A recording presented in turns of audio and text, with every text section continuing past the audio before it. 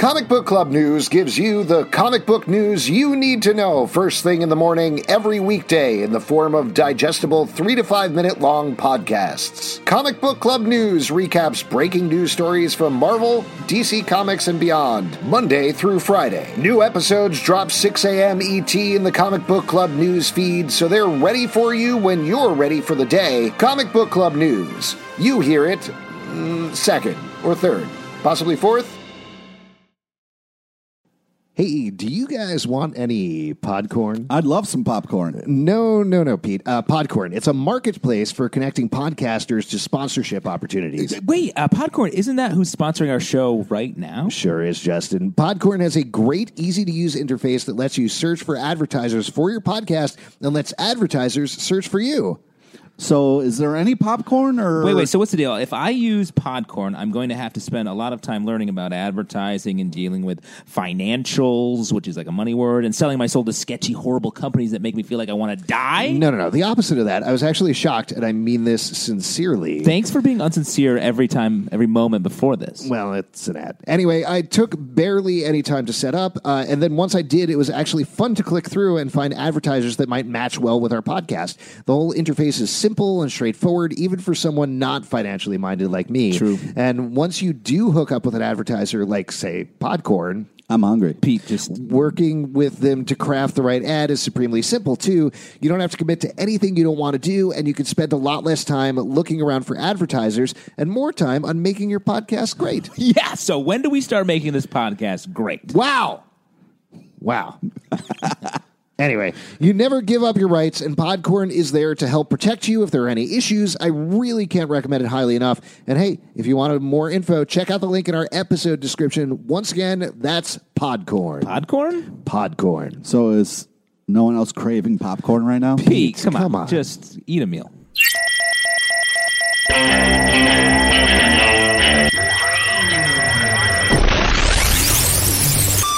What is up, everybody? Welcome to Comic Book Club. I'm Alex. Justin. I'm Pete. And we are coming to you live from the internet. We're coming to you live from Crowdcast. We're coming to you live from YouTube, the Tube. And if you're listening on an audio podcast, not live, but hey, that's cool anyway. It's all Still good, living. bro. Still living. Still live live. and living. Guys, very excited to see you on this Tuesday night on this pack show. Justin, you have... Oh, Peter, did I touch your heart by actually talking you to said you? it was nice to see us. I think that's the first time you've ever said Never that. said it, yeah. But usually when we do the live show, Alex would be like, "Go fuck yourself." And he would run out and start the show. Yeah. True. Oh, boy. I do miss those like 2 minutes before we go out onto stage when we're on stage. Just to give you guys a little background, the last 2 minutes before we run on stage back when we did a live was, should we do an opening bit? And then we would like, Pete would list all the nonsense opening bits that he had, like, how are your kids? It's like, that's not a real thing. Justin, do you still have that bump on your head? I was like, no, that was from something. And then we would push each other a little bit and then run out like three little boys. Yeah. Now it's just we talk. We don't even say, should we do an opening bit? I just press go live and there we are. And that's where you get this primo material. Exactly. Oh, this is all written. Yes, and then we would turn to our guest to be like, "Wait, what do you do? Hey, Nat Towson, what do you do here?" Well, folks, we have two amazing guests for you tonight. Later in the show, we're going to have a guy named Josh Kemble is going to be here. But right now, I'm going to invite our first guest into the stream. He is the creator of, among many other things, a book called Slightly Exaggerated, which is on Kickstarter now. You can get the first and second issues as a Kickstarter for the next 8 days. Very successful Kickstarter, as usual, on the show. But well worth it, and I'm excited to chat about the book because it is a weird sci-fi fantasy world that I don't think we've seen before. His name's Curtis Clow, and he's going to slowly make his way into the stream here. But that's slowly or quickly. We'll see what happens. Either way. Yeah, whatever speed he wants to come in on is 100% primo with me. This is what you call a New York minute. And because we're all in New York, except for Pete the trader, who moved to another town. What is that tongue thing, Pete? Is that a Philadelphia thing? It's a Philly thing. It's a Philly thing. Yeah. It's just, that's so creepy when you do it. The Philly tongue? I will say it's weirder when you do it, Alex. Well, Pete, and you should tell us, you've been the Philly fanatic for the last throughout the pandemic. Yeah. It's great. You just got to have a beard, and you got to take. If you move to Philly, you got to take a turn being the Philly fanatic. That's just how it works. Nice. Oh, that's great. How does it smell in that costume? Wait, glorious. That's like smells like it smells like cheesecakes. I mean, what's cheesecakes? Cheesecakes. Famous Philly cheesecake. That's what it's famous for. Yeah. It's made with Philadelphia cream cheese, right? Hey, there's Curtis. Hello. Hey, guys. How are you? I'm doing good. How about you guys? Awesome. Excited to chat about this book. Excited to chat about Slightly Exaggerated. This book, like we were talking about a little bit in the intro, is... well, I'm curious to hear you talk about it. Is it sci-fi? Is it fantasy? Does it matter? Where did this start? It's kind of like a fantasy world. I'm a big fan of Studio Ghibli, so it's kind of Studio Ghibli inspired, like Indiana Jones adventure in this like strange world with like whimsical flying sea creatures and talking animals and everything weird. And it's a world that's where religion is law, and it's about a dying girl that has to capture a sacred artifact to trade it to a crazed cult leader to try to like restore order. It's funny that you said that, because when I was reading it, I mean, it's absolutely beautiful and really cool, but it did remind me a little bit of Nausicaa and the Valley of the Wind, because they have the gliders, but in this you use stingrays, so pretty neat. Oh yeah. Pete never unafraid to drop some Ghibli knowledge on us as he's going. I love me some Gibbs. No, I'm a huge Ghibli fan as well. Yeah, Nausicaa's great. Now, when you are fleshing out a new world like this, I mean, you touched on some of the influences a little bit, but where does that start? Where was the initial germ of inspiration of this is the kind of world that it's going to be? I mean, for this one, my co-creator, Pius Bach, I've seen his work in Kickstarter before. My video cut out. Can you guys still hear me? Oh, yeah. Yep. Audio's still there. Well, my audio's there. Pius Bach, I've seen his work on other Kickstarters, so kind of got in touch with him and just let him know that I wanted to work with him. And then I knew he'd be perfect for like this weird fantasy world with like flying sea creatures and everything. So me and him were just kind of like story building and world building for this world, and kind of like a story specifically that I had in mind for this artist. Now, how does that work when you meet someone just online to work together? Is there like a little like circling each other, like, oh, let me check out this person? Like, how does that relationship develop? Oh man, it's different for every like collaborator. Like I have a few creator-owned series that I kickstart, and they're all with creators that I've never met in person. Most of them live in other countries. Pius, he's in Lithuania. So it's just like, like following on social media, DMing them and just being friendly and, letting them know that you would want to work with them eventually. And then, you kind of like make these friendships eventually just over the years of emailing back and forth. That's awesome. Now, talk about the main character. I believe her name's Mia. Is that right? Or did I get it wrong? That's right. Yeah. Okay. Where did the inspiration for her come from? The inspiration for her, it's kind of a book about a atheist. I'm an atheist, so it's kind of like philosophically a book about atheism, but it's not meant to be like preachy or anything. So it's about her. She's dying. She only has limited time left to live. And it's about her trying to do the right thing in her like final moments. She kind of lived her life as a like treasure hunter and just caring about herself. But now in her last weeks, she's trying to do the right thing, even if it doesn't necessarily line up with her beliefs. Yeah. And you were saying that you've done a lot of different Kickstarter projects. I always find it interesting because everybody has different lessons that they've learned. What in particular have you learned from Kickstarter over the years? Oh man, I've learned a ton. Yeah, this is my 11th Kickstarter. Starting out small is probably the biggest thing. So like if you're first starting out, like you can't expect to like fund a lot, but it's kind of like a snowball effect where it builds up Kickstarter after Kickstarter. So now on my 11th, we've funded a lot more than I could have in my first few. And then it's also about, it's such like an intimate experience with you and your backers. So they trust you after this many Kickstarters. So you just have to keep doing the right thing and make sure you're fulfilling all your rewards. And, like I'm sending out all the packages myself. So it's not like I have like a distributor to do all this work for me. It's really like an intimate between me and the Kickstarter backers. Yeah. Cool. You also, as folks who are looking through some of these pages, at least on the video version of this, probably know, we skip by a little bit of the nudity, but there's certainly plenty of violence and anything like that. Is that potentially one of the advantages of doing Kickstarters? You don't necessarily have content requirements in the same way that you would from a mainstream publisher? Yeah, I mean, you don't have any anything holding you back. Like whatever story you want to tell with violence or anything you want, like you can tell it. I've hired editors myself to kind of help me edit my work, just because I want it to be the best that I can make it.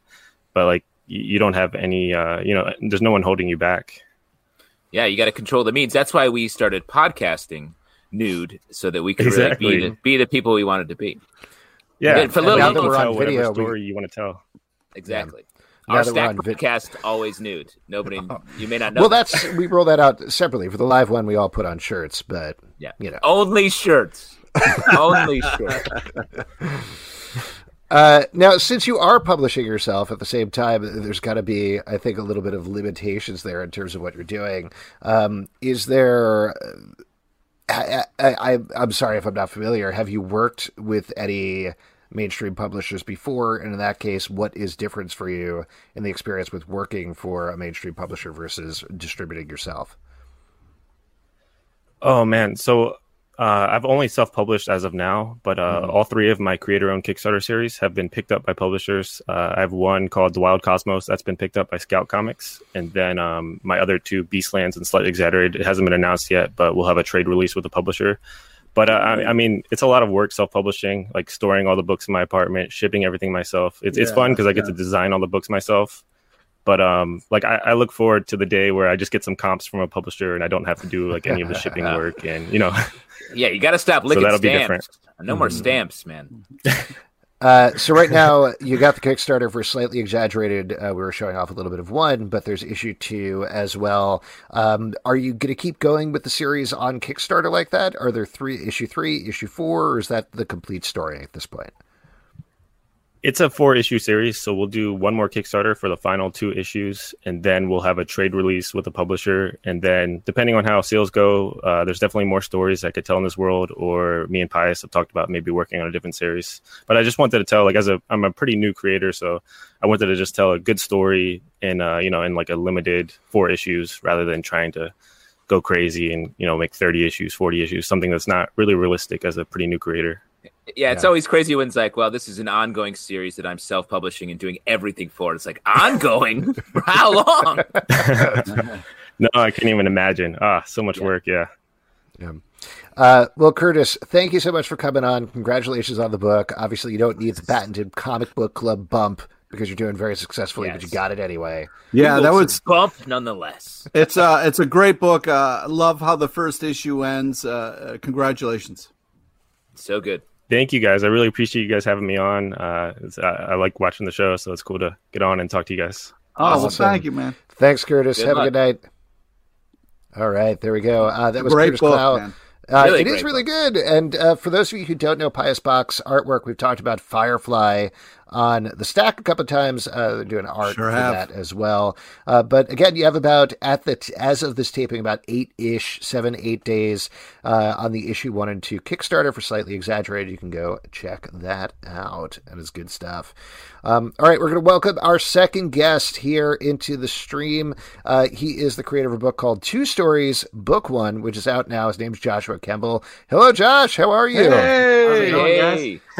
Good to see you. Excited to chat about this book. This is a gorgeous book. I do want to mention, for anybody who is either listening to the podcast or watching live, there's some pretty serious topics that come up through the book that I'm sure we're going to get into. So consider this a trigger warning here, particularly when it comes to suicidal ideation. If you want to tune out now for the next 15 or 20 minutes or so, please do.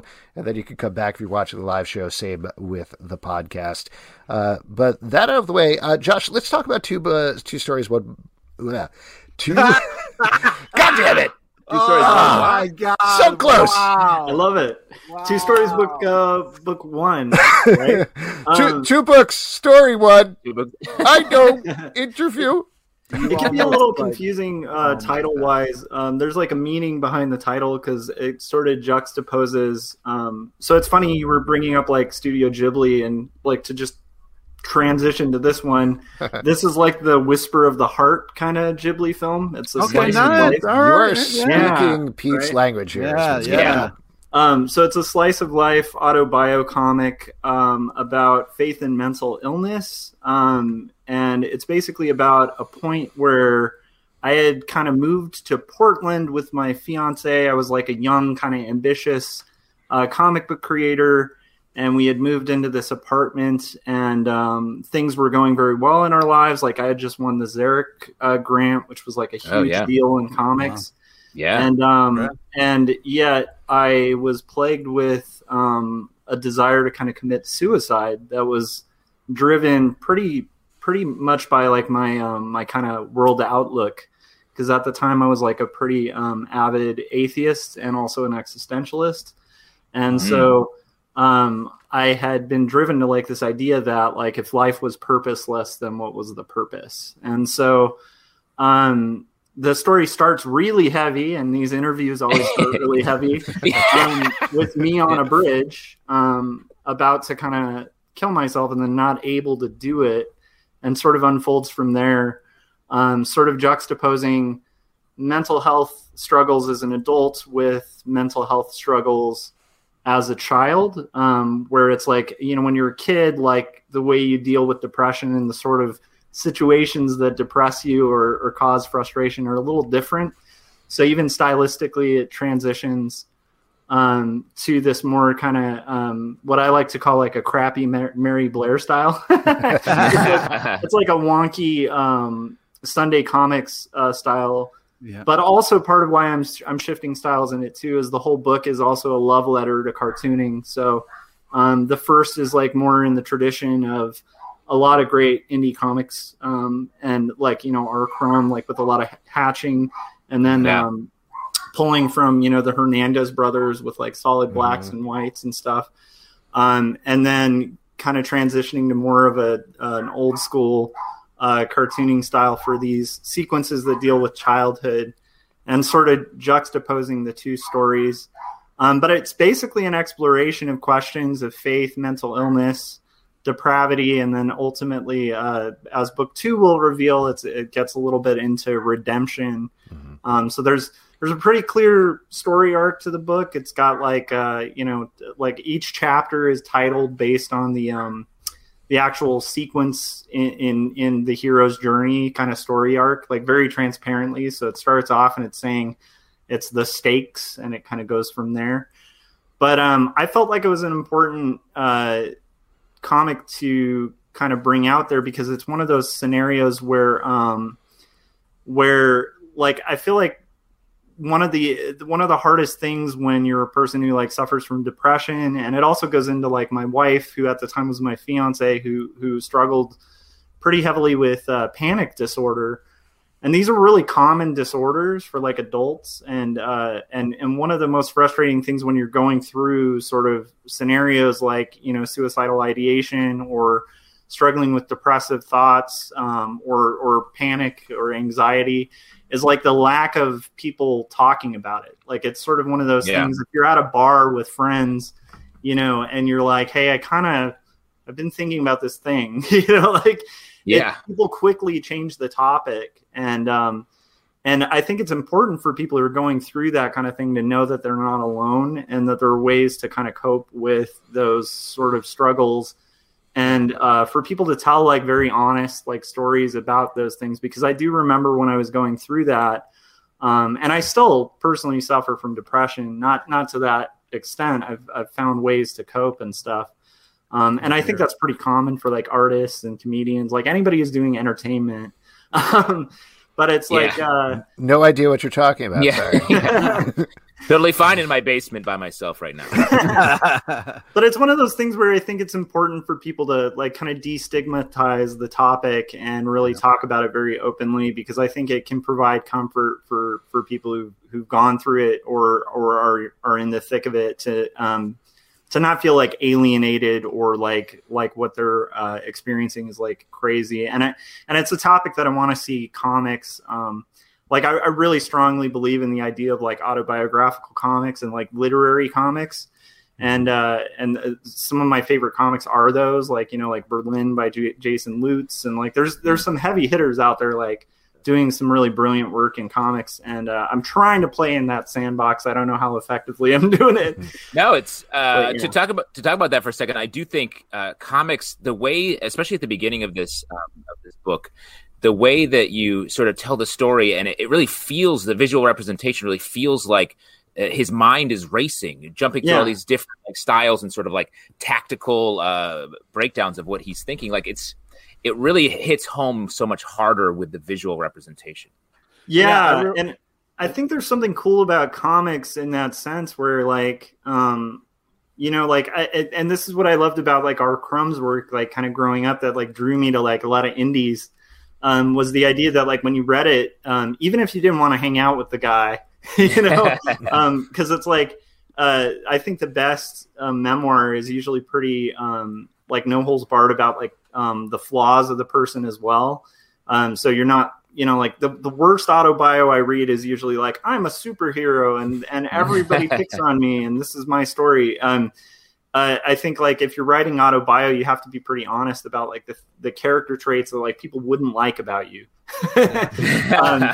But the cool thing about that is when it's done well, it's like it feels like reading. You're almost like let into like reading a journal or something of someone, and there's a very like intimate thing with comics, and I think the visual where it kind of pulls you in, and the textual like can really have a deep connection with the reader that like you can't have with like just a literary, but like just a book or a film. Like there's something about that process. I completely agree. I mean, when I was a kid, kind of growing up, comics really spoke to me and helped me out. And I got to say, like using the black and white medium the way you do, and the way it just like transforms as the book goes on, and then comes back to what it started, is really impressive and kind of really flexes. Just because it's a black and white comic doesn't mean it can't do a lot of things artistically just because it doesn't have color. It was really impressive, like the way the story is going, but then also the way the art is going, the way those two kind of work together was really awesome. And I also wanted to say thank you for opening up and kind of sharing this. I think it's very cool of you to kind of do something so personal and be so open like that. So thank you. Oh, thank you.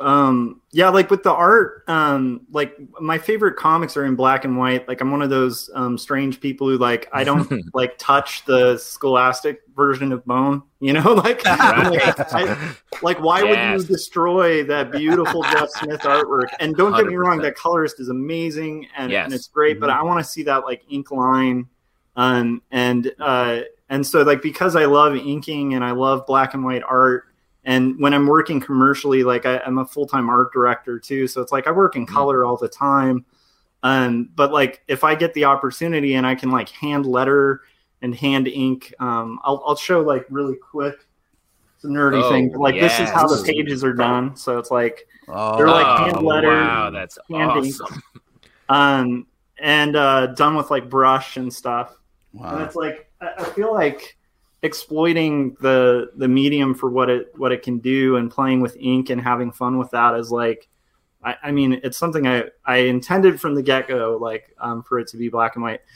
It also has a byproduct of being easier to sell to a publisher because it's less expensive for them to print. Right. But I feel like I'm glad I'm pulling that off because that's definitely my intention. Like I love solid black and white comics. I feel like autobio comics are a tentpole of comics, but or used to be.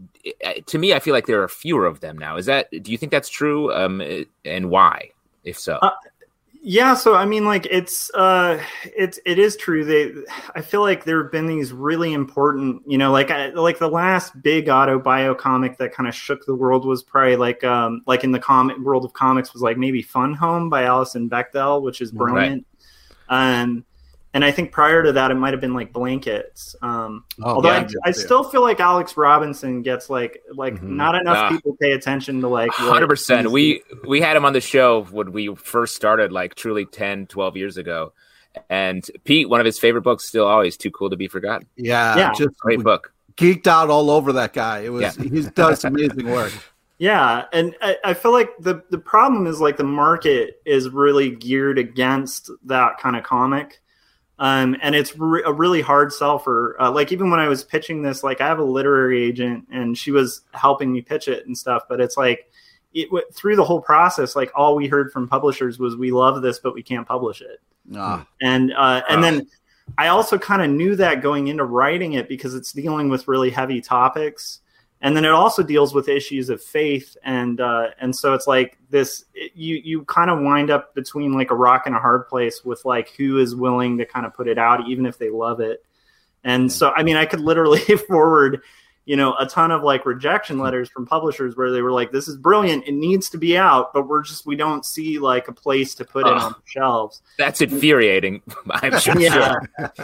And I get it, because it's like on my casual like night off or something, I'm not usually like running to the box office to watch like a slice of life film. I'm usually going to watch like an action flick or something that like lets me tune out. But I do think it's important to support indies like this, like hopefully mine, but also stuff like like Alex Robinson, writers out there that are delving into this area of comics. Because like in my ideal world, and I think you guys are probably right there with me, but it's like in my ideal world, like we'd walk into like a comic book store and it would have all the sections you see in a bookstore. Where you have literary fiction, you have historical fiction, you have biography, like you have the whole gamut of different genres. Because like comics are just like a great method of storytelling, but it'd be a bummer if like the only comics told were just sci-fi and fantasy. But I remember this Daniel Klaus quote that made me feel a little encouraged about indies, where he was saying like he used to rail against the comics industry for only being like capes and tights. And then he realized like after the films like started exploding, it was like, oh, that's just what people want. So it's not just comics, and I think that made him feel better. And I definitely would agree with that. And I also, I think most of us who got into comics, like for now, like I mostly read and make like indie, like, slice of life stuff. But the thing that got me into comics in the first place was, like Spider-Man and like all those greats. Like even the thing that got me into indies was, like reading Spawn and seeing Cerebrus and being like, who's this dude? Like this is cool. Yeah. And then finding Dave Sim, and my mind was like blown, so. Yeah. Well, I think you touch on that a little bit in the book. I mean, one of my favorite sections, it's all great, but the thing that like got me in particular, or reminded me of my youth in particular, was the back in the day section. When you're a kid, you're playing on the playground, playing as Back to the Future, playing as Indiana Jones. And what I think you really got there really well is sort of this ebb and flow of superstardom on the playground that was just gut-wrenching in exactly the right way. I love that. Yeah, I was trying to kind of touch on like playground politics. And like on a narrative level, it's also about like the theme of this is still the mental health thing. And I think like one of the things that tends to be common with people who suffer from like different mental illnesses is that they overthink. We're overthinkers. And so, and part of overthinking is also like a control thing, which is probably why I do comics. Like I like having full control. Like there's no other medium where you have full control over everything. And when I was a kid, even then, like it was interesting writing it, because I was realizing like a lot of my frustrations as a kid were trying to create these games that were like stories that I had full control over, and then getting really frustrated that I couldn't keep control over like a group of people so that I could have like my little way with a game. And so like, but a lot of them were exercised through like, expressions of like the love I had for popular culture at the time. And also just being a geeky kid, like pre-cosplay, and making unwise decisions like, dressing up as Indiana Jones for a full year at school, which I did. The whole year. Good Wow. for you. Yeah, I literally would Good for show you. up to class, and yeah, it gets into that too. A little bit of like I tried to, coerce like the entire class to go on an archaeological dig to find a dinosaur in our. This in belongs our, in a playground. museum. I don't Yeah. know. This belongs in a museum. That's a very popular quote. Now let's go around the horn, like a high point and low point in the playground. Oh my god! You can think back. man. I mean, if it's not Go still ahead, Justin. You clearly have something top of mind. Yeah, why don't you not if flex it's on not us? still in your memory, it wasn't a true high point or low point. Okay. High point, low point. Trying to kick the kickball, my shoe came off. Very Oh man. truly shattering. High point, fell off the monkey bars, got a bloody nose, walked off like a king. That's awesome. Walked off like a kid. Walked off like a king. I don't know. Pete, do you have any? Yeah, I got picked on a lot in school. I was a spaz, and I would try to invent games and stuff like that. And when people didn't follow along, I would yell at them, and that never ended well. I got yelled. I was in detention a lot and yelled at a lot, and also did a lot of yelling. So it was kind of insane. I don't. It's hard to pick the high and low when it's all kind of madness. Yeah, neither of these, I think, touch on exactly what you're talking about, Justin, but they're just the first two things that I thought of, both from sixth grade. One was, at the time, I remember very clearly standing around and talking to people, sort of like holding court, explaining why Square One, for a math net from Square One, was important television. Important. Wow. You were Important. Just like really talking about like holding the court. impact of you were math reviewing. net. You were reviewing. I TV. know, in sixth grade. Low point is probably when there was this girl named Liz who thought she was a horse, chased me around, and I had to hide behind the trailers the entire lunch period. Oh, wow. Behind the I love trailer. it. Yeah, there you go. Back to your book, though. Well, that does tie into the book, though, because I mean, it does talk about the highs and lows of playground politics. So it's definitely relevant, I think. Yeah. Yeah. Now, one thing I was curious about, since you're talking about like the second volume is the redemption volume, did you have any concern about just releasing volume 1 first when it's essentially the down part? I did. I overrode them by like a few things. Like there's definitely when you're talking about suicide, like in the way that I'm talking about it in the book, you want to be really careful, right? Because like people can kind of mimic, and so I definitely was very conscientious in like the way that I presented it. And then there's even at the end, like of course, like links to the suicide hotline. And sort of like a little afterword that will hopefully guide people in the right direction. And the other thing is I liked the moment of tension that it's leaving. I know it's weird, but it's like, I always think of these things as like artistically the way I'm like arranging the books. And it seemed ideal as like a 2-volume thing because it's 2 stories. It's told in 2 styles and it has 2 juxtaposing narratives. And one is sort of like, a loss of faith in humanity and a loss of kind of bearing like mentally.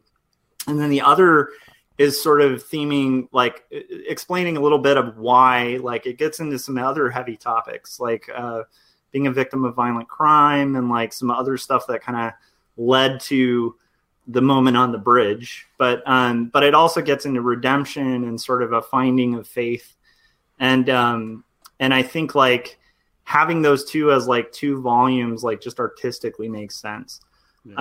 Because like one kind of leaves on a down note, but it also is sort of like the summary of like, sort of like a worldview, like in that book. And then the other is going to be kind of, so I feel like they'll be bookended well, but it is something I was slightly concerned about. I'm less concerned now because I've gotten a ton of feedback. Like one of the first people to write me who had read the comic was somebody who was literally going through suicidal ideation, and they thanked me because they found a lot of hope and encouragement in it. And it's weird, but it's like, it's almost like a sad song can kind of make you feel like less sad. Like, I don't know, like for me, I know it's weird to say, but it's like if I listen to like Elliott Smith, it puts me in a good mood. Yeah, I'm one of those weirdos, you know, where I'm like. Well, but I think there's also the part that you're putting down these experiences that you went through and being pretty straight up about that you went through them, but also you created this book and it came out. So even if it is in a very base way calling it a cliffhanger that you're ending on there, you still know that in some way in the real world that you made it past it somehow. So I think that's still a good note to leave people on. Yeah. And even beyond that, just the communion of having these same feelings, like we talked about earlier, like isolation is the real problem there, or at least a part of the problem. So like to even read someone else being like, oh, I felt that, is just the barest bit of connection that gets you out of it, maybe. Yeah, and I do think like the stigmatization of it is more damaging than kind of not talking about it. Like I think the most dangerous thing for encouraging that sort of thing is the type of scenario where, and I've been there too, where I've had a friend who's at like a low point and I'm talking to them and they bring up something like, let's talk about, like trying to kind of keep things positive. And I do think sometimes like just the moment of like sitting with somebody and hearing their story and kind of sharing your own story, like, can be really encouraging.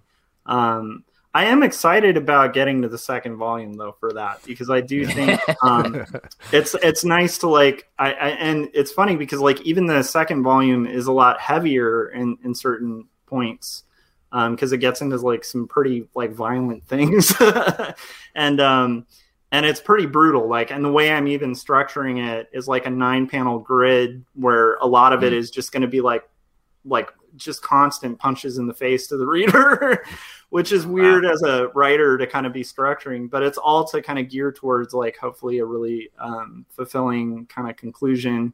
But I will say like I mean, like, I think also just having the author section in the back where you find out like I have a kid, like, like, I mean, a decade later, like, I have a son, I have a wife, like I'm so thankful I didn't make that fateful decision at the beginning of that's some people do. And it's kind of unfortunate. And I think that's why it's important to talk about, because it's unfortunate to me that like there are people who like within, maybe 10 seconds make a decision that they can't take back. And like, honestly, like a decade later, they're going to look at like, it was an alien person, like not them, right. It's an interesting experience writing and talking about it, but I do think it's an important one. I don't know if that 100%. I'm sorry, I tend to be long-winded too. No, it's truly like it means a lot to hear this. We had a situation in my family very recently that this really speaks to me about. So like just hearing you talk about it is just so informative. Awesome. So you have the first volume just came out. What's the timeline, generally speaking, for the second volume at this point? So the first one, like, it's the thing that's weird is because I'm a full-time art director and then I do freelance graphic design and illustration. I've done that for like, over 15 years. And the first book probably took about 5 years to make because it's like my work time is literally like, especially when I had my son, like wrapping it up, it was like, 9:00 p.m. I punch in and then like 3 a.m. I punch out. Exhausting. Just hearing you say it is exhausting. Yeah. So it took about 5 years for the first. I think it's going to take a lot less. I'm reworking my working process for the second book, although it'll still be hand lettered and hand inked and still to the same quality. But I'm just batching the process a little more. So I had the first book, I had the story arc written out. And then I was doing like the writing, like a chapter at a time, like kind of meeting that arc, and then I'd make the art. And I'm not doing that anymore. So now I have like the full script worked out. Now I'm doing like thumbnails and roughs, like which I live stream on my YouTube channel too. Oh, awesome! Awesome. Yeah, and then and that's fun too because it just ends up being a way to like hang out with other artists or people while you're working. Because I'm like I'm gonna be up at like 2 a.m. anyway. But so that I'm like I have about 110 of the pages like rough pencils and thumbnails done of like what will be about 124 whatever signatures of 8 I can end up resolving it in or signatures of 4 but yeah, I'm thinking about like a year and a half probably to finish the second volume, which and also my son's a little older, so I have a little more of a work time. It gets easier and then it gets worse, just as a warning. Oh, really? Oh, no. Yeah, wait. How old is your kid now? He's 7. So. Oh, okay. All right. Actually, it does get easier after this point. 7 is okay. But it's something easier than like the first year where you're just like in a sleep deprivation tank. Yeah. Absolutely. Josh, thank you so much for coming on the show. Thanks for talking about the book. It's really awesome. Yeah. Beautiful book. We will hopefully have you back on for the second volume when it comes out. Awesome. Thank you so much for having me. I'm a huge fan of the show, so it means a lot. Great talking to you, man. Thank you. Take care of yourself. Have a good night. All right. Once again, that is Josh Kemble. The book is Two Stories, Book 1. And a little note out here to put a bow at the end. If you or someone you know needs help, call the U.S. National Suicide Prevention Lifeline at 1-800-273-TALK. That's 8255. Or you can chat with them online at their website. And I highly recommend it. Talk to somebody. And now, speaking of talking to people, awkward transition into where we talk to you, the audience. Nice. Nice. Awkward I nailed it. It's awkward. You crushed For it. audience questions! All right, there we go. And for audience questions, you all have figured it out. Either drop a question and ask a question, or you can ask a question over the YouTube comments. Man, I'm looking at these comments actually over on Crowdcast, and everybody loved that. Yeah, What I I just have did, a they question, loved Alex. it. I have a question, Alex, just real quick Yeah. to kick us off. Are you cool? Are you all right? Are you cool with it? You're a couple rectangles over from me. So What are you drinking there, Zalps? Oh, great question. Justin's going to love this one. I'm drinking a Flying Dog Cream Team. Cookies and cream milk stout. Let me say that sounds gross, and it has a gross name to finish it off. Oh, man. Yeah, it has like a little bit of a cookies and cream, like an Oreo cream finish to it. Oh, good. That's really good. What's the middle like? The beginning. The beginning tastes a little. It's like a chocolate stout with a little bit of a cream finish. It's very good. Wow. Taking Justin. Pete silently offering his drink. The crisp, very good. Yeah, Justin had that on. I figure I'll give it a try. You know, Justin knows beers. That's right. Justin knows beers. That's why Justin is drinking a little Miller High Life, which that finish is like the bar, your favorite dive, the floor of your favorite dive bar at 4:10 a.m., which is right where I want to be right now. Give me into a dive bar, baby. I want to play some beers. I want to play pool on a table where there's only 6 balls for some reason. Great question. All right, here we go. Go to some questions here from First Hand Up Guy. Have you ever had such a strong emotional reaction to a comic book that you talked about it in therapy?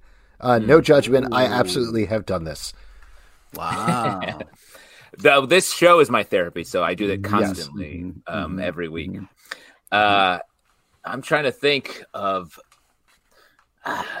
I mean, the emotional responses I have, I feel like, are right in the moment. And I guess I haven't had a reaction to a comic where I've been, like, stuck on it, if that makes sense. Where I'm I need to get it out there.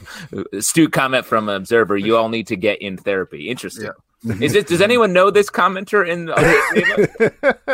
anyone know this? Someone named Liwana? Does anyone know who this person is? I mean, to be perfectly honest, I don't go to therapy. I probably should, but I think you are right, Justin, that like if I have an emotional reaction to a comic, I work it out on the show with you guys. 100%. That's why I'm paying you $60 an hour. Yeah, that's true.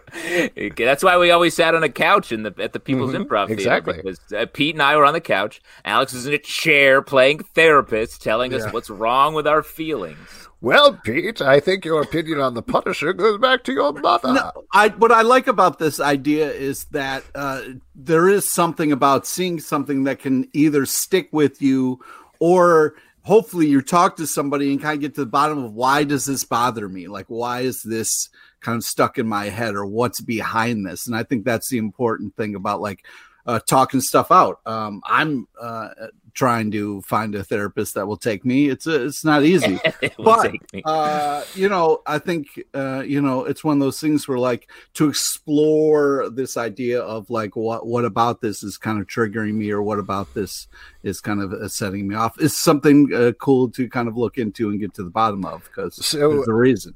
You're saying, Pete, that 14 years of us making fun of you for the things that you get upset about hasn't been helping?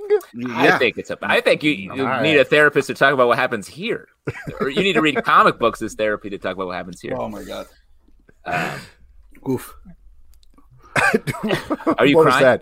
No, Are you crying? Did you just throw up on the floor? Face. What happened there? Yeah, I just spilled some beer in my face there. Oh, very cool. I've been drinking. It's not tears. It's just beer in my face. The first step is getting that beer off your face, all right? Okay. And then you can move on from there. Let's move over to a question here from YouTube. Eddie C says, are you guys watching WandaVision? Theories, opinions? Are we watching WandaVision?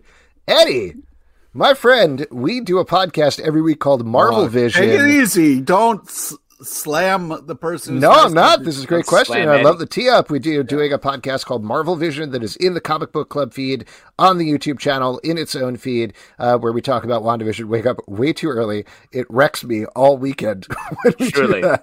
Like, cannot recover. Man, but we're going to be doing the same thing. I got to sleep in last time. It was such a nicer week, and it was. Oh my God, Jesus! But we're going to be doing the same thing with Falcon and the Winter Soldier as well, going forward as well as. Yeah, we are. We've talked about this. And Loki down the road and all of that good stuff. But let's talk about it. WandaVision, theories, opinions. How are you feeling halfway through the week away before the final episode? What's your take on the show so far? Well, I mean, I think we're going to get a big, I still think we're going to get a big cameo. I think we're going to get, I think we're not going to get a big revelation like the Fantastic Four, Reed Richards stuff, but I do think we're going to get a cameo that's specifically targeted towards setting up the Doctor Strange movie, whether that's Mephisto, like we all want. Fuck you. Do you think maybe the cameo to set up the Doctor Strange movie might be Doctor Strange?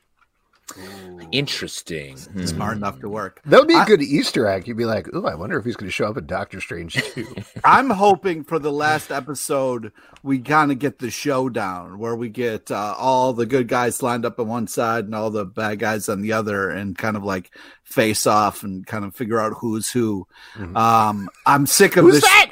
Is that Wanda? The shadow stuff. Let's get all out there so we can figure out what's going on. The thing that I am most nervous and excited about with this finale is to see how they bring it together. And of course, I want to see that MCU big battle thing, but how are they going to hit the emotional themes? How are they going to bring it back? Like, we talked about this a little bit on the podcast, but are they going to do a thing where they tear through the different eras of sitcom and it just sort of falls through there? Like, so, even while they're fighting, like, will there be a way to mix all of that together in a satisfying way where it satisfies the people that got into the show who said, I never liked anything MCU, but I love what they're doing here. And then also the people who've watched MCU and are like, yeah, give me those slam bang fights. So I think they're going to do it. I'm cautiously optimistic, but that's the thing that kind of makes me nervous and excited about the finale right now. Yeah, I mean, they're going to go big. Like, they've spent the last 2 episodes doing so much, or 3 episodes really doing so much setup that I think it is going to be, it's Marvel. Like, I think they're going to just bash everything apart in an exciting way. Yeah. I love the comments here where it's like, stop talking about mental health, now time for WandaVision. Yes, you're absolutely right. I think that's more of a criticism of our short conversation about mental health. Well, sure. Also, I mean, Wanda is going through something. So I think that's also what the comments about. Like, the show is also kind of about mental health and Wanda kind of, breaking a little bit and maybe, So I haven't really picked up on that, but I guess I'll think about it a little bit. Thanks, Pete. You should talk to somebody, guy. It seems like you need to talk to somebody. I don't know what you're talking about. Yay. Going back to YouTube over here, Scott Carpenter, thank you for the tip. And who are some comic book related people that you want to have as guests that haven't been on the show yet? Oh, my God. Ooh, good question. We've had 14 years of shows. Yeah. Do we want to count... This is a very silly thing, but do we want to count Comic-Con interviews? Sure, yeah. Yes, I think so. Okay, we can count that too, because the first one that came to mind, like, we've never had Grant Morrison or Mark Miller on the we've show, talked to Grant but we've Morrison. talked to them, exactly. Yeah. I would love to get Neil Gaiman. That would be amazing to be able to. I can't talk to handle Neil it. Gaiman. Yeah, Can't handle it. Yeah, you talked to Neil Gaiman. You interviewed Neil Gaiman. I interviewed Neil Gaiman, and Alex watched from the side and was like, "You jackass! I can see the hearts coming off your head every time you looked him in the eyes." I was like, "Listen, sometimes in my head, I think about your reaction interviewing Neil Gaiman and what it was like at your wedding, and there's just no comparison." Wow, cool it, dude. Oh man, I'm gonna be in couples therapy faster than regular therapy. Yeah, Josh actually says the one. Pretty sure Moore was a guest on the Watchmen show, right? That's the problem. We did this podcast called Watch and Watch. Alan Moore was supposed to show up, but he never actually came to the show. He was Justin said he could get him on the show. Yeah. I made a so hopefully someday, hopefully Watchmen season 2, we can get Alan Moore on. Crumb would be amazing. Nice. Crumb, yeah. God, I don't know. This is very much like not even a humble brag, it's a brag, but we've had so many people on the show, and we've interviewed so many people. I have an answer that spins right out of our interview earlier. Jeff Smith. I don't think we've ever talked to him, true. And I love Bone. Yeah, you do. Talk with one other thing that I will say, like, this is sort of a side answer, but one of the things that I've really been enjoying about doing these virtual shows is it's not like ultimate get people, but titles we've been talking about a lot on the stack that we get very excited about that are due for one issue or two issues, that we're able to get those people to come on and talk about it and not be like, hey, when are you going to be in New York? A couple of years from now? Cool, we'll talk to you then. Yeah. That we're actually able to get and talk to them now. That's been very exciting for me. While I'm very jazzed up about a comic, at the same time, we can actually chat about it with the person who's making it. You have been especially jazzed lately, Alex. I'm so jazzed. There are a ton of people that do great stuff that we would love to talk to. I've always wanted to get the math genius Suga on. That would be unbelievable. He did a book where there's like all these different outcomes possible, like has all these tabs on it. And also he did that, what's it called? Book Hunter, which is one of my favorite. Yeah, you love that one. Yeah. All right, question here from Jay Citizen. If I give Pete my Paramount Plus password, will you guys do a Star Trek podcast? Wow. I'm gonna say no. Well, let me throw this out there. I don't have a hard answer here. What are your Trek bona fides, you two? Are you guys Trekkies, or what's the deal? I mean, I hate to say this out loud, but I've just seen the Star Trek movies. I haven't really. Oh, that's such a weird way in. Only the movies? Even the Next Generation movies? No, not. I'm talking about the more recent ones. Just the J.J. Abrams ones? Yeah. Jesus, get out of here. The only one you've seen is Star Trek Beyond. Yeah. Perfect. What about you, Alex? Every movie several times, all of the series. I've written incessantly about them. I've been to the set of Star Trek Discovery. I've been to conventions. I don't know. I definitely like Star Trek is one of those things, though, to be perfectly frank, that I always feel like I could never be fan enough. I was on a couple of years ago, I was guesting on some podcast to talk about Star Trek, and I was like, I don't know, I'm more of a casual fan. And they were like, you're not a fucking casual fan, asshole. And I was like, I know, but I always feel like that, because even like at work, when I'm writing about an episode of Star Trek Discovery, I get terrified of getting any detail wrong because there's such a long history. And I'll write other recaps and I'll be like, yeah, okay, I got this in my brain. That's fine. I'll just check the cast list on IMDb to make sure I got the spellings right. But whenever I'm writing about Star Trek, invariably I have like 30 tabs open in my browser because I'm like, all right, were the Tribbles at the same time as this? And this, how does that tie into the Temporal War on Enterprise? Ugh. So... Well, I also think people who are fans of other stuff in addition to Star Trek, it feels like you're less of a fan because they're those people that are just fully siloed into Star Trek. Yeah. But I'm a Next Generation guy. I rewatch Next Generation every couple of years. It's so fucking good. And great comment here from Eduardo. I think someone who has never seen Star Trek might know more about it than someone who has only seen the Abrams movie. Legit. That's legit. That's fair. But the answer is no, I don't think we do a Star Trek podcast, mainly for the reason that I'm saying of like, it's such a deep dive that you can't be like, yeah, I'm going to casually watch Strange New Worlds or Lower Decks and do a podcast about that. You just got to go deep on it or not at all. Yeah. I don't know. We got a Ghibli question, probably for you, Pete, over here on the tube from Nelson Martinez. On the Ghibli theme, I love Princess Mononoke today, and it's my favorite so far. What do you guys think? And for Pete, I got Nausicaa, USA. sorry. Was that a purposeful stumble? No, I'm wow, just look not at this. I'm not a Ghibli nerd. Lined up for tomorrow. What can I expect? Pete, give a Nausicaa preview. Well, did I do it right that time? Expect an amazing female lead who has a heart of gold that will win you over and can stop a war with her love. It's just such a beautiful telling. I love the kind of the way the animals kind of like play a role. It's my favorite. It's my happy place. So please watch it with an open mind. I love hearing Pete talk about something that he loves that isn't poisoned by like a Punisher continuity thing. Me, not us. But like Mephisto hasn't ruined Nausicaa yet. I mean, he'll pop up obviously. No. But like, yeah, it's a pure love, and I love seeing Pete in love. Question here from Hollywood Homer on Crowdcast. Can we get a 3-part weekly series of the wives, girlfriends, partners of Comic Book Club hosts interviews extravaganza? Whoa. Oh God, how would that even go? I don't know. I mean, we joked one time about having our significant others either on or host it, and I think that would be fun. They should just do it without us. Yeah, that'd be nice. Take a break for once. Yeah, them do the work. Yeah. I could be blowing up the comments, being like, "Hey." I mean, I gotta give shouts to Luana, who's like, is at the show a lot in the comments, hanging out.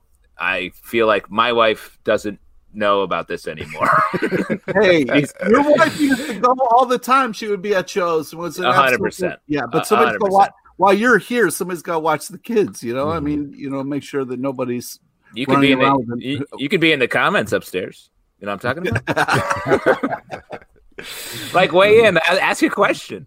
No, here we got a gimme for you, Justin, from the YouTube Comics. Chase the Archer says, thoughts on the big Avatar The Last Airbender universe news. It's being headed by the OG creators. Wait, what? Pete, you don't know about this. Okay, so this was part of Paramount Plus's big, ludicrously long launch thing that they did, where they talked about all the new shows that they're putting on Paramount Plus, all the old stuff that's going to be on there, etc. And sort of side but connected to the announcement is that Nickelodeon is bringing back Brian and Michael, the creators of Avatar and Korra, who were very unhappy with the live action movie, left the live action Netflix thing, and are starting their own Avatar studios as part of Nickelodeon. They're going to be creating shorts, new animated series, feature-length movies, all for everywhere, basically. Nickelodeon, Paramount Plus, probably Netflix, wherever, maybe the theater. Great. We'll see. So, Justin, over to you. What do you think about this news? So excited. Is there any other reaction? Wildly pumped to see them get to have like a free hand to take the story. I mean, the jump from Avatar to Korra was such an expanse. They opened up the world. It had so many different creative executions of what sort of the Avatar world would be like after some time had gone by. I can't imagine all the ideas they've saved up in the years since Korra finished. I'm very excited to hear where they take it. What's your number one, if you could have just one series or the first series you want to see out of it? Oh man, I thought you were going to ask a different question. That's hard. Wait, Pete, what question did you think I was going to ask? I thought you were going to say which character would you be in the last episode, and I was just. What's your answer? Well, I mean, it's tough, but I got to go with Appa. Interesting. Appa? You want to be ridden by everyone? Well, Appa's just a giant, beautiful soul that all he does is help and give, and Appa's just you can't do any of that without Appa. None of that happens without 100%. Appa's Lost Days, is that the episode that is just the beautiful one? Emmy. Pete, I hate to tell you, when they took Appa, I was I was so mad. I couldn't sleep. I couldn't sleep. I hate to tell you, Pete, you may dream of being Appa, but you are Toph all day, air day. Yeah, that's true. Yeah, Toph is glorious. Wait, so what series would you want to see, Justin? Do you have a pitch? Legit, I just want to see the next iteration after Korra. Where does the world go? I want to see Korra in that series older. I want to do the same thing they did with Korra again and just see where that takes us. I got a pitch for you More guys. Korra. Here's what I'd like to see. Here's what I think would be cool. Same way, kind of like piggybacking off of what you're saying, Justin, where one of the things that I really liked about Korra is they jumped so far ahead technologically that we got a very new, very different view of the world while still connecting back to Avatar: The Last Airbender. I want to see them go even further and have a series called The Last Avatar. And so it's somebody where the world, technologically, everything has completely moved on. They don't need the Avatar anymore. Wait, that's your pitch? You want to see a world where we don't need the Avatar? Well, where I'm saying, like, that'd be awesome. No, hold on. The Avatar idiot is obviously part of it. Jesus Christ. Ugh. How does it feel when someone pushes your button? That's all Real bad. Yeah. But no, my point is that, like, I think one of the things that was so cool about Korra is you had all these things where they had cars suddenly, like, and they had ways of storing up the energy, and they didn't need the benders quite as much. So what do you do if you're the Avatar and it seems like the world doesn't need you until it does? I think that would be cool. We get into internet comment bending and other new forms of bending. Actually, and Alex, what's your character? Pete gave us Appa when what he really meant was Tom. Oh, cabbage salesman, I think. Oh, wow. Wow. Yeah, dude. He has a rough life. You sure? Way to be real. More cabbages. Oh, that poor. That's such a great running bit. Justin, who are you? I know who you think you are. Wow, yeah, I want to be Aang, obviously. Oh, really? You're Sokka. That's fair. That's fair. Fucked up. You just called them Sokka, man. No, I'll take it. That's right. I'm stuck in a tiny hole just trying to get my boomerang back. That's very accurate. Oh, man. Great. Let's go to another question over here. This is from Kevin. What's a name from comics, character, location, whatever, that you've always pronounced one way only to see an adaptation canonized in a different pronunciation? For example, I don't think a lot of mid-90s Star Wars fans pronounced Coruscant the way Episode 1 later would. I feel like we have a million examples. Yeah, exactly. I mean, very shitty at mispronouncing things. Dark Side, people say Dark Seed. Yeah, or you've been one of you. I always did that. You said Dark Seed. Yeah, I said Dark Seed until I realized, oh, wait, actually Dark Side makes more sense. Edward Doty points out Magneto. That's either crazy. Way. Magneto all day. Yeah, absolutely. Which other ones? I mean, is this a response to the Ghibli debate from earlier? Well, I used to butcher Usagi Yojimbo. There was one. I'm going to get it wrong because I actually don't remember how he pronounced it. But Shang-Chi is not actually pronounced Shang-Chi. Kevin Feige, when he was announcing and talking about the movie, it's I'm going to butcher it, but it's something like Shai or something like that. So we've definitely been pronouncing that one wrong as well. Yeah. And I always said Batman. That's wrong. Spiderman. There we go. There's some answers. Oh, all right. Hold on. This is from Eduardo. Says, picking up on a recent topic of the Slack. Patreon.com/comicbookclub. Go check it out. Get it in there. Any thoughts on the role of publishers like Image, Boom, and Dark Horse in the current comic landscape? Do you miss Vertigo or other defunct imprints? Justin, I think you weighed on this one, and I liked your take on it. I mean, of course, I miss Vertigo, but I do think places like Image, Dark Horse, Boom have really picked up the slack and have expanded the books they're publishing to really sort of absorb those series that would have been like Vertigo Star series. Yeah. We talk about a ton of those books on the stack. Yeah, but it's also like we were talking with Josh about, like, the indie feel is something that, like, is what's great about comics. Like, just the fact that there's a comic book for everybody. There's different styles, there's different takes, and what's nice about other publishers is they don't have to have the muscly, perfect looking people.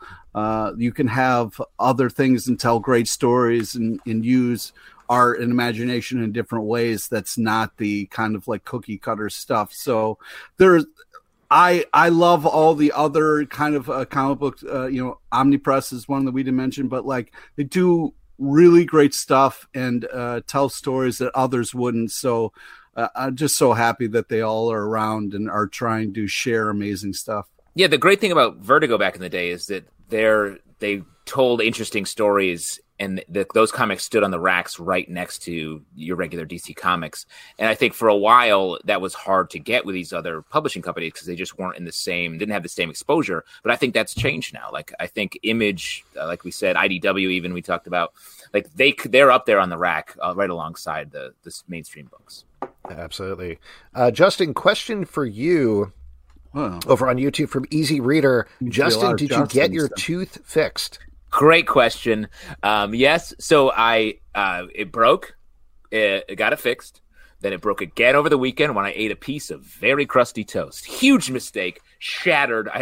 How burnt is your toast that it broke a tooth? I mean, what are you doing to your toast over there, man? I like a crispy toast. I don't lightly toasted. Well, you're eating bread. Sir, you're eating bread. If it's not brown, it's not toast. No, it can be a very light brown. It's soft. I like a light bacon and a hard toast. And that's me. That's me. Oh, here we go. Broke into two pieces. So that for all day Sunday and Monday on the Zoom calls I was on, I had jammed these two pieces into my mouth. I looked like a psychopath, but it was worse without them. And then I gotta say, like, I've known you for a very long time. When you had the little bit missing in your tooth, it was hard to. You didn't respect. I did. I did. You don't respect. I wasn't hearing what you were saying. I thought you were a loser. Yeah, Pete. Literally, you hit it well, Pete. But you would look at me and be like, "What's with this guy?" For those of you who don't know, I broke a crown a couple weeks ago, and I've been slowly. The full crown comes in next week. So this is still a fake, and it could break at any moment. So, wow, exciting! Puts Keep a lot of drinking tension. Liquids, bro. Keep it a liquid diet. We got a question here from Nick Grayson. Favorite safety film you can watch that makes you feel good? Also, always impressed by Alex's cold reading. What about a box of biscuits, a box of mixed biscuits, and a biscuit mixer? What? What just happened? Nick was trying to trip me up. He did a little bit. By saying, what about a box of biscuits, a box of mixed biscuits? See, that's Alex. the part. That's the part that got me. Yeah. And it got you again. A box of biscuits, a box of mixed biscuits. See, that part's hard. And you're classically trained. I was trying. Whiskey but favorite safety film you can watch that always makes you feel good? I mean, Tommy Boy, obviously. You got Ghostbusters. One that I just went back to recently, Big Trouble in Little China. I mean, it doesn't hold up as well, but it's still good in certain ways. The Trouble's not as big, or is China too small? Well, what was funny was it took this time around to realize the reason he calls himself the Pork Chop Express is because he has pigs in the truck. I didn't realize that. I just thought it was a fun nickname he had for himself. Definitely. We all know what you're talking about. I guess I would say mine is Joe versus the Volcano. Oh, yeah. That's your go-to. Yeah. Or the movie Bottle Rocket, Wes Anderson. Oh, really? Just a point of order. Kevin is saying what you mean about safety film, and that's if like the sex is getting a little too nasty. You put on the entire film, and then when the film is over, they stop. Yeah. What? You're like, whoa! I'm gonna put on Armageddon, and when you get to the end of Armageddon, please stop. Great movie. Great movie. I mean, also watching that will stop any sex from I don't know when it gets to that Animal Crackers thing. Oh, so erotic when Ben Affleck is Would like, you stop? Can I put this cracker down your pants? Oh, my God. Man. You guys are just the worst. Wow, this is true. What's your safety film? Oh, what's my safety film? Yeah. I don't tend to rewatch things. I think like I brought. Oh, okay, Mr. Big Brain. Whoa, bullshit. That's bullshit, and you know it. What do I rewatch, Pete? I don't know. Maybe a movie you went to go see on your birthday? Oh, Labyrinth? Yeah, Labyrinth. Sure. Labyrinth, Princess Bride, all the Star Wars movies. There you go. Open up and tell us the truth. No! Wow. Pete, with a killer. I'm paying you for this time. Yeah. Jesus. I'm from Cornell. I don't rewatch things. It's all right here in my giant, expensive brain. Oh my God, Pete, literally on fire right now. I think the therapy is doing good. You're coming up swinging. Question here from First Hand Up Guy. If I give you guys my DVDs, will you do a Lost podcast? It's a fun theme. This is A Lost podcast? Yeah. I'll do I'll a tell you Lost what, podcast. that we don't need them. Oh, boy. Look at this guy. I got it right here. Wow. There we go. All the DVDs are in there. You open up the top. See? There's Yeah, like no, a we little saw that We part. saw it. It says We Lost, saw it that says part, Lost yeah. again. Yeah. That was, you already showed that. There's this. There's a little You're puzzle gonna thing. flex, fucking show us something. What the fuck? This are you is doing this right is now? not this is This not is a the flex. worst part of the podcast right now. We're is not a listening to you flex. fumble through shit. No, it's too difficult. It's just like Lost. This mystery box is too difficult to open.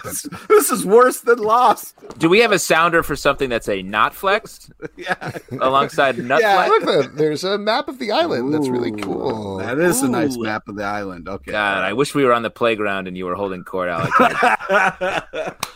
I give you a wedgie. Thanks. Yeah. Right on time. Or maybe the smoke monster would give you a wedgie and then be meaningless in the end. I think I get I would these say, in all honesty, I would never do a Lost podcast with you guys. Why? You afraid? You know, ready to make tug? it, Justin, you would make it a living nightmare. That's right. I demanded a polar bear explanation at every moment.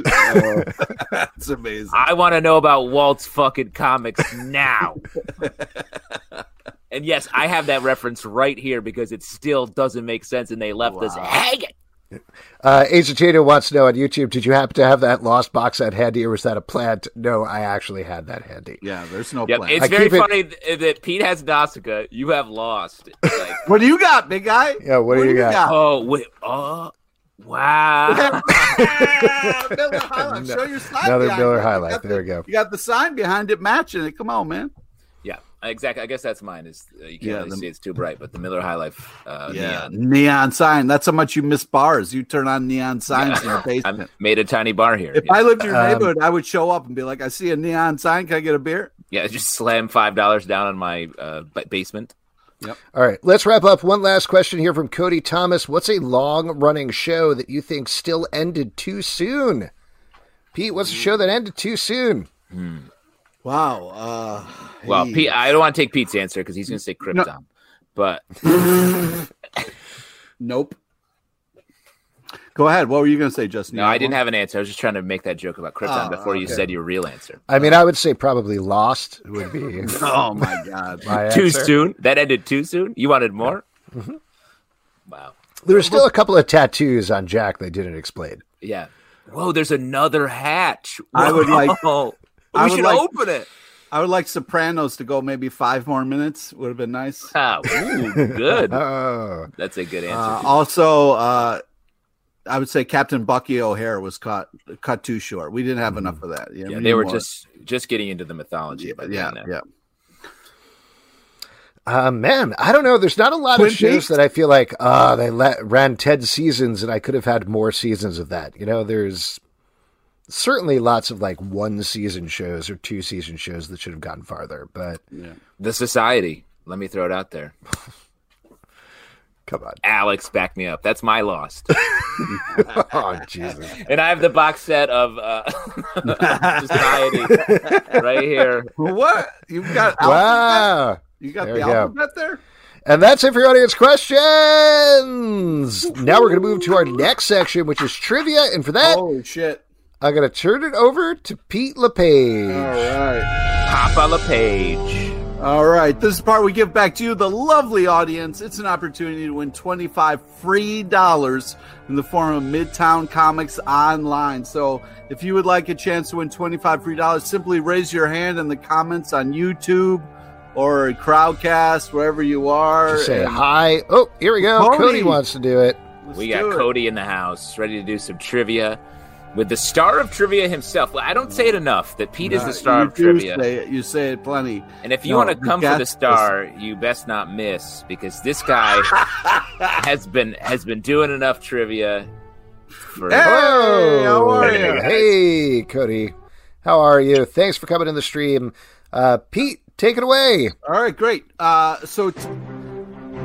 Welcome. Today's trivia is on topical comic news and a small nod to the legend Bill Withers. All right, so I'm going to read you a question, listen to all three possible answers, get all three questions right. $25 will be yours. Okay, here we go. Question number 1. What DC character is brought back from the dead in Infinite Frontier number 0? Is it A, Deadman, B, Roy Harper, shout out to Arrow, or is it C, Aisha Tyler? So it's either A, Deadman, or it's B, Roy. I'm going Arrow, B. Yes, Nice. smart. Good call. This is very When topical. in doubt, go that Arrow. that comic came out today. Yeah. Or, oh yeah, it is today. Yeah. Okay, question number 2. What DC character could be dead because of Infinite Frontier number 0? Oh, Is it A, Penguin, B, Bane, or is it C, Matthew Gray Glubber? So it's either A, don't pick it, or it's B. I'm going to go B. nice. Yes, you are correct. Bane could be What? dead. What about Matthew Glubber? Pete, I want to know more information about Glubber. Are you Is he talking related about- to? Is he related to Danny Glover? No, it's a different glove. You Or got it. the Got Robin you. Williams movie Flubber? No, that's I see what you're doing there. All right, here we go. Come on. All right, last one. Chris and Laura Samney are teaming up to write what amazing Omnipress comic? Is it A, Jonah and the Unpossible Monsters number 1, B, Samantha is the Boss number 1, or is it C, Elizabeth Bogish? So it's either A and $25 are yours, or it's B. Let's go A. A is correct. $25. Congrats, Cody. Amazing, Cody. Great job. Shoot us an email at comicbookclublive@gmail.com. You're going to get $25 to Midtown Comics to spend however you like. Thank you for coming into the Appreciate stream. it, guys. All right. Have a good night. You too. Great to see you, man. All right. Wait, Pete, I gotta know about Glubber and Bobish. Yeah. These Okay. made up names you just said. They're not made up names. Okay. The last 3 are a hint, and of course it's 2016 hit episode of Criminal Minds, The Sandman. Wow. What? Pete, you've really drifted off the map when it comes to talking about stuff Well, anybody knows about. Here's the thing, okay? Bill Withers, amazing musician. I mean, come on, Grandma's Hands. That was so moving and touching. Sure. But We all know that, wasn't in movies, but he did make a cameo on television. So go fuck yourself. Great. All right, fair enough. There's a controversy bubbling up here in the comment section as well, Yeah. I should say. Recent trivia winner Liwana, and I'm pretty sure this is the same Liwana that we've mentioned earlier, and is maybe dating you. She said, "I just realized I never got my $25 for being on trivia recently." And we need an answer. as we've talked about this before, it takes a little bit to get to you. It takes more than a week. We're sorry, but you're going to get your money. I just point out that she hasn't gotten the money for trivia, but you do seem to have a fancier beer than normal, Pete. Is there some correlation there in any way? How am I getting money? You're the one who has the fucking money, guy. You dole out the money. Don't fucking point this over here. Pete.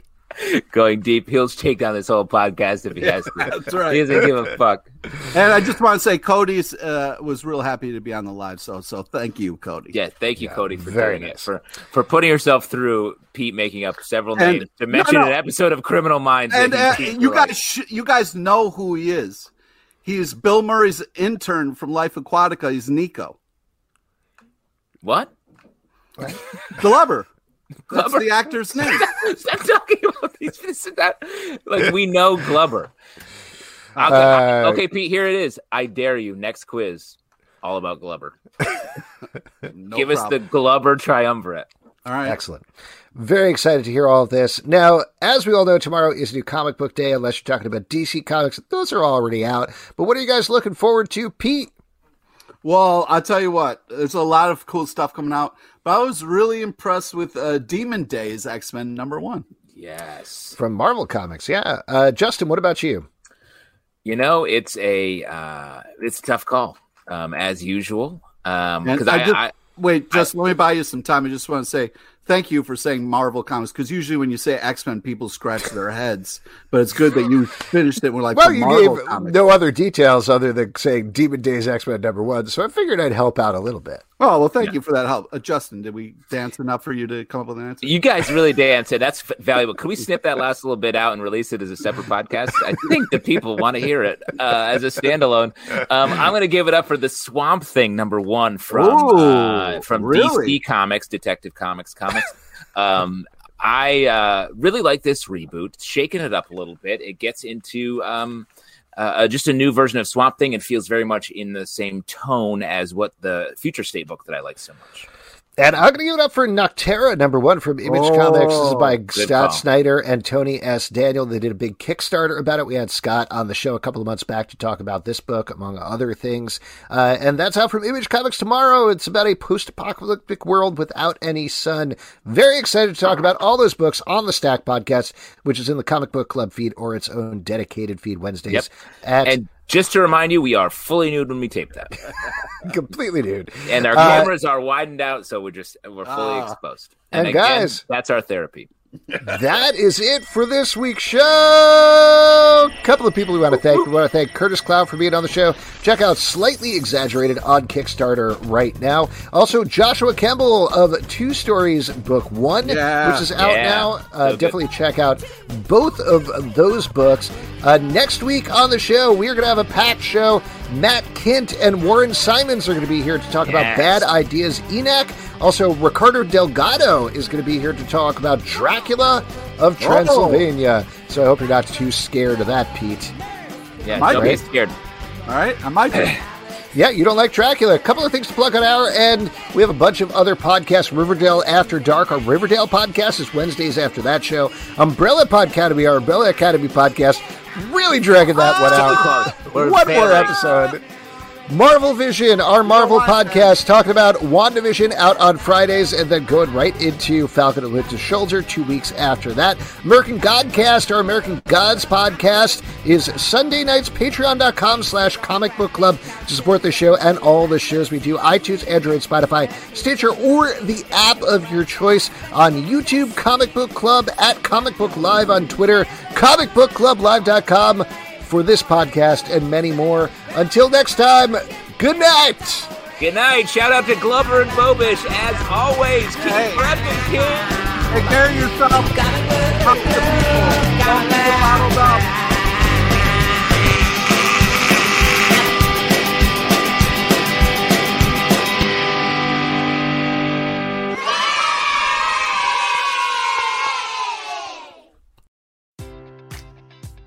Enjoy all your favorite sports like never before at BetMGM. Sign up using code CHAMPION and receive up to $1,500 back in bonus bets if you don't win your first bet. When you register with BetMGM, you'll get instant access to a variety of parlay selection features, live betting options, and the best daily promotions in the business. And with BetMGM at your fingertips, every play and every game matters more than ever. Remember to use code CHAMPION and receive up to $1,500 back in bonus bets if you don't win your first bet. Place your money line, prop, or parlay bets with the king of sportsbooks today. BetMGM and GameSense remind you to play responsibly. See BetMGM.com for terms. 21 plus only. Virginia only.